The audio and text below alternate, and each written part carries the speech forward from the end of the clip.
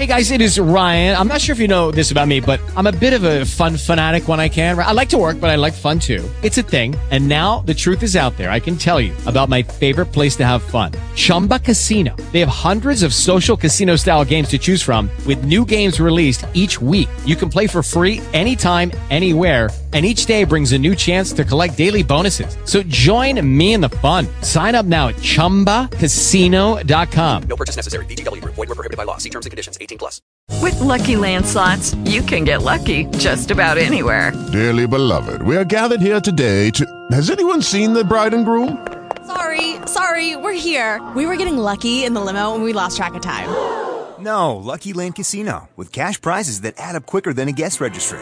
In that case, I pronounce you lucky. Play for free at LuckyLandSlots.com. Daily bonuses are waiting. No purchase necessary. Void where prohibited by law. 18+. Terms and conditions apply. See website for details. Now you fly over to the other side of the Old Briar patch and whistle while I get busy here. I am anxious to get to work at once." Bob looked at his little brown wife with admiration. Then he discreetly ran under cover of the weeds and grass until he thought it was safe to take wing, after which he flew to the other side of the dear Old Briar patch and there began to whistle as only he can. Chapter 7 Bob White Finds That Mrs. Bob Is Right. A quarrel you may often stay by letting others have their way. And you will find, too, that other people are quite as likely to be right as you are. Now, while Bob White told Mrs. Bob that he guessed she was right in choosing the place she did for their home, he was not at all sure of it in his own mind. It wasn't a place he would have chosen if the matter had been left to him. No, sir, that place wouldn't have been his choice. He knew of at least half a dozen places which he thought much better and safer. But after all, this was to be Mrs. Bob's home even more than his, for she was the one who would have to stay there all the long days, sitting on those beautiful white eggs they hoped to have soon. So Bob kept his opinions to himself, and if he worried a little because the new home was so close to the Crooked Little Path along which Reddy and Granny Fox went so often, he said nothing and brought his share of grasses, straw and leaves with which to build the nest. Mrs. Bob was very particular about that nest. Just a common open nest wouldn't do. Perhaps in that wise little head of hers she guessed just what was going on in Bob's mind, and how he really didn't approve at all of building there. So she made a very clever little roof or dome of grasses and straw over the nest with a little entrance on one side. When it was all done, only the very sharpest eyes ever would discover it. Of course, Bob was proud of it, very proud indeed. "My dear, it's the finest nest I've ever seen," he declared. I do hope, no one will find it." Mrs. Bob looked at him sharply. "Why, don't you own up that you wish it was somewhere else?" she demanded. Bob looked a little foolish. "I can't quite get over the idea that this is a very dangerous place," he confessed. "But I've great faith in your judgment, my dear," he hastened to add. "Then see to it that you are careful when you come over this way, and never under any circumstances fly directly here," retorted Mrs. Bob. "Keep away unless I call for you, and when you do, come fly over in the long grass back there, and then keep out of sight and walk over here under cover of the grass and weeds." Bob promised he would do just as she had told him to, and to prove it, he stole away through the long grass and did not take wing until he was far from the nest.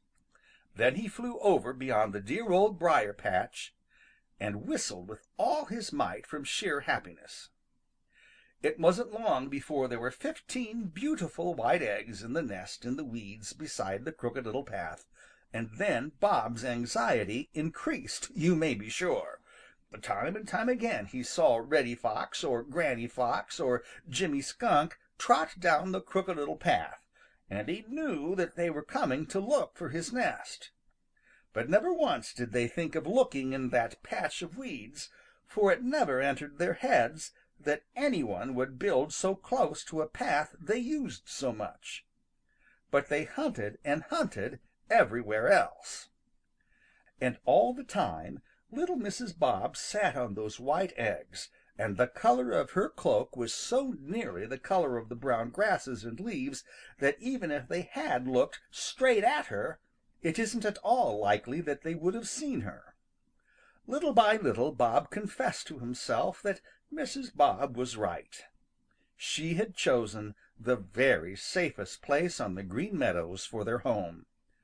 It was safest because it was the last place any one would look for it.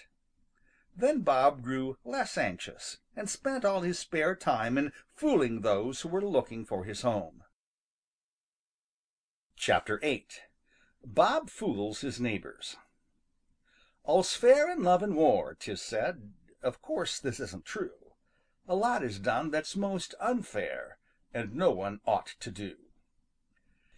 It is always so when hate rules, and the queer thing is, it is also true sometimes when love rules. Love quite often does unfair things and then tries to excuse them. But Bob White didn't feel that there was anything unfair in trying to fool his neighbors. Not a bit of it. You see, he was doing it for love and war both. He was doing it for love of shy little Mrs. Bob and their home, and for the kind of war that is always going on in the Green Forest and the Green Meadows. Of course, the little people who live there don't call it war, but you know how it is. The big people all the time trying to catch those smaller than themselves, and the little people all the time trying to get the best of the big people. So Bob White felt that it was perfectly fair and right that he should fool those of his neighbors who were hunting for his home, and so it was. He would sit on a fence post whistling as only he can whistle, and telling all the world that he, Bob White, was there. Presently he would see Reddy Fox trotting down the Crooked Little Path and pretending that he was just out for a stroll and not at all interested in Bob or his affairs. Then Bob would pretend to look all around as if to see that no danger was near. After that he would fly over to a certain place which looked to be just the kind of a place for a nest, and there he would hide in the grass.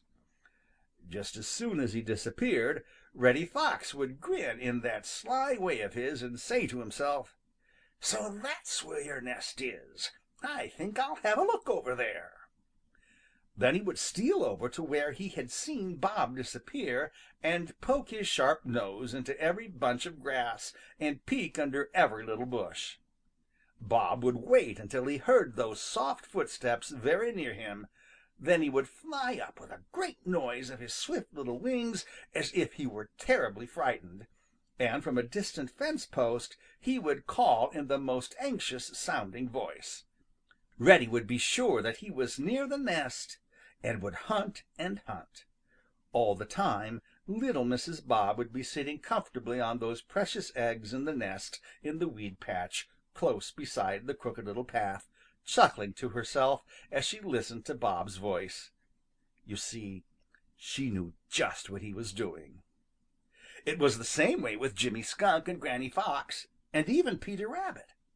All of them hunted and hunted for that nest and watched Bob White and were sure that they knew just where to look for his home, and afterward wondered why it was that they couldn't find it. Jimmy Skunk wanted some of those eggs. Reddy and Granny Fox wanted to catch Mrs. Bob or be ready to gobble up the babies when they should hatch out of those beautiful white eggs. As for Peter Rabbit, he wanted to know where that nest was just out of curiosity. He wouldn't have harmed Mrs. Bob or one of those eggs for the world.